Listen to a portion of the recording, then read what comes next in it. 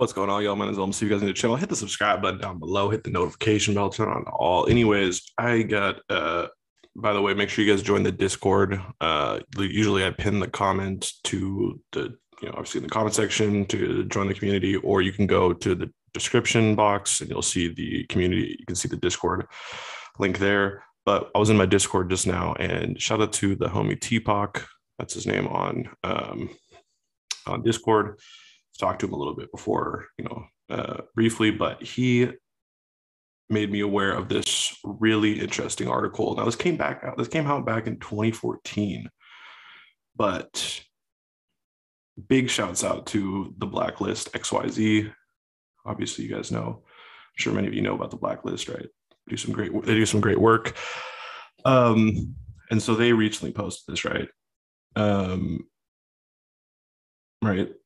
So they made Teapok aware of this, made me aware of this. And so, but we got to go over this article though, for sure. So this came back actually out in 2017, or was published May 2014, and then updated in 2017. But let's get into it though. Let's get into this. Let's talk about how Pfizer helped make spice the deadly fake pot. So you guys don't know what spice is, by the way. It's this synthetic bullshit that's so bad for you. It's really, really bad for you. It's very addictive. It's highly, highly toxic. It in some ways, it's very unstable, right? This is kind of one of the beginnings of like the designer drug era. Not designer drug in the sense of like lean or anything like that. Like, like designer drug and people actually designing these drugs, right? Now, let's go over this though. Let's talk about this. Let's get into this. So let's read this. So this is by the way, too, this is by Abby Hagledge. Great piece. So let's go over this. So in 1979, three researchers at Pfizer, the pharmaceutical giant, came up with the synthetic cannabinoid, a drug that in some ways acts similarly to the active ingredient in marijuana. What the company did with this research, it won't say. But decades later, a designer drug marketed as fake pot began to emerge, first in Europe, later in America. That went on to be blamed for the contributing to tens of thousands of trips to the emergency room. One of the 5 active substances in the fake pot, also known as spice or K2, was the synthetic cannabinoid first discovered at Pfizer. Okay. There's no evidence that Pfizer had anything to do with the introduction or spread of spice, right? But the unearthing of Pfizer's little-known cannabinoid research does highlight that sometimes uncomfortable relationships between big pharma and the illicit drug trade. It also upends the popular origins myth of spice, which usually begins with the Clemson University professor, John W. Hoffman. Right? The Los Angeles Times was one of the first to connect the dots between the Harvard graduate and the lethal designer drug marketed as fake pot, spice, in a 2011 article titled "Scientists Researched a Dangerous High." The paper essentially declared him the reluctant creator of synthetic pot, which is only sort of true. In the midst of 1984 study to find treatments for HIV/AIDS, multiple sclerosis, and excuse my mispronunciation, and chemotherapy, Huffman did develop an extremely potent synthetic cannabinoid with a similar high to cannabis, which he named JWH018 after himself. In 2008, German scientists announced that it was one of 5 active substances in spice. Right, spice has been really popular, by the way, too. Like it started initially in America, I think, and then it really started to rise in use in Europe, right? So when spice began to emerge in the United States a few years later, the question on everyone's mind, or maybe that was flipped, excuse me. Maybe it was started in Europe first, then it went to America, excuse me. So when spice began to emerge in the United States a few years later, the question on everyone's mind was the same. Who was responsible for this? All roads led to Hoffman. Quote, it bothers me that people are so stupid to use this stuff, Huffman told WebMD in 2010. In an interview with ABC News one year later, Huffman's frustration was palpable. Excuse me. They're playing Russian roulette, he said, of the people using spice recreationally. Quote, I mean, it's just like taking a pistol with one bullet in and spinning the chamber and holding it to your head and pulling the trigger. And I think that's a great way to put it, actually. Right. But eclipsed by the infamy of this sole drug researcher and the missing and hundreds of news articles about it since was an inconvenient fact. His synthetic cannabinoid wasn't the only one found in spice, and it wasn't the first one discovered either. Those distinctions belong to the largest research-based pharmaceutical company in the world, Pfizer. The missing part of the story, the prequel, if you will, begins like this. Less than 3 months after those German scientists, they were from the Universal Hospital Freiburg landed on Hoffman synthetic in November 2008. The same forensic toxicologist stumbled upon another culprit, an analog of the synthetic cannabinoid called CP47497. This one they learned was created almost a decade earlier in 1979 by Pfizer. And I want people to understand that there is, I talk about cannabis research quite a bit, but there's been 100% a ton of research that's been done, whether it's by the government or whether it's by big pharma. And a lot of that research has been closed off to the public or hasn't been talked about, right? Because, well, there's many reasons why.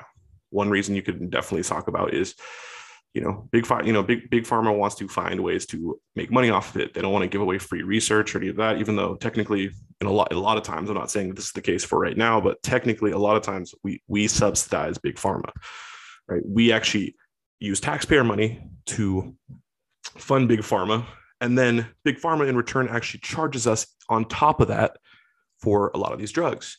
Shouldn't it be that we get, because the government's already paying for it, meaning our taxpayer money, why are we paying for it again? Right? That's a whole nother problem. That's a whole nother issue when we talk about, obviously, the corrupt system that we have. We pretty much have a mafia pretty much running the, healthcare system, right? But that's for a whole nother video story. You guys know, you guys get the point I'm trying to say though, right? So, made up by dried plants ranging from bay leaves to parsley, it's spice synthetic cannabinoids sprayed on top of the herbs that generate a high as of this week. The DEA has discovered more than 400 plus variants of synthetic cannabinoids, making it nearly impossible to regulate, right? Because what happens there is, right, they make one compound illegal, then the next one, they keep changing it by one molecule, and it's literally the Hydra effect, right? You cut one head off, you got 20 more that pop up. So that's what happens when the cat gets out of the bag. Now, I don't want to relate this exactly. I don't want to relate this to synthetic cannabinoids at all. But when we talk about like Delta 8 getting legalized, there's a similar pattern there, right? If they make Delta 8 illegal, well, they're going to go to THCO. If they make THCO illegal, they're going to go, let's say, to Delta 10, or usually we actually went Delta 8, Delta 10, then THCO. And then if they go from there, they're going to go to THC, OVP. You guys get what I'm saying, right? So the cat's out of the bag, right? And well, the Delta 8 stuff, that's all natural compounds that are occurring. When we talk about synthetics, though, this is a cat out of the bag you do not want to get, but that's what happened. And Pfizer is definitely to blame for this, partially, right? Partially, or this is what it seems, right? And there's been thousands and thousands of people that have gone to, there's been a lot of people that have gone to, the hospital because they went crazy. Right. This is a really, really terrible drug. And this was also utilized quite a bit in, the fear mongering done by, the DEA or, people in general, like politicians, right? They'd be like, oh, that's fake, cannabinoids. And then people that didn't really understand it, right? People that just kind of like, they grouped it all in together. They're like, oh, cannabis and fake cannabinoids are all the same thing, right? No, they're very, very different, right? And so the designer drug era, right? While people may just point to what's his name, Professor Huffman, well, Pfizer had something to do with it, right? And guys, if you know anybody that doing spice, anybody consuming spice, K2, whatever it's called, please get them help, get them off that shit. That shit is fucking terrible for you, okay? And there's plenty of videos and stories out there that'll explain the negative benefits to what happens to you when you start to ingest it and take it. Right, when you're smoking it, all that stuff. So be very careful. Okay. I know that stuff is not as much as apparent, especially, and this is another big point I want to make. When we talk about legalizing cannabis and getting more access to clean, organic, tested, natural occurring compounds, that's what legalization does. Legalization does that. Okay. Not making it illegal. The reason why people persisted, they were consuming K2 fake cannabinoids, it's because they didn't have access to real cannabinoids. Almost always the case that's what happens, right? So, shout out to Pfizer, I guess. Just kidding. Fuck Pfizer. While there is, some benefits to obviously big pharma and stuff, mostly though, it's a mafia run, situation. We have a middleman that's taxing the hell out of it. That's literally adding on 30 to 40% more cost. That's why, drugs are so expensive here. Life-saving drugs, right? Anyways, though, let me know what you guys think down below. What do you guys think about the story? I highly recommend you go check out that full article. I want to say big shouts out. Thanks to Teapot for, putting me onto the story. Shout out to the Blacklist XYZ. You can go follow them on Instagram.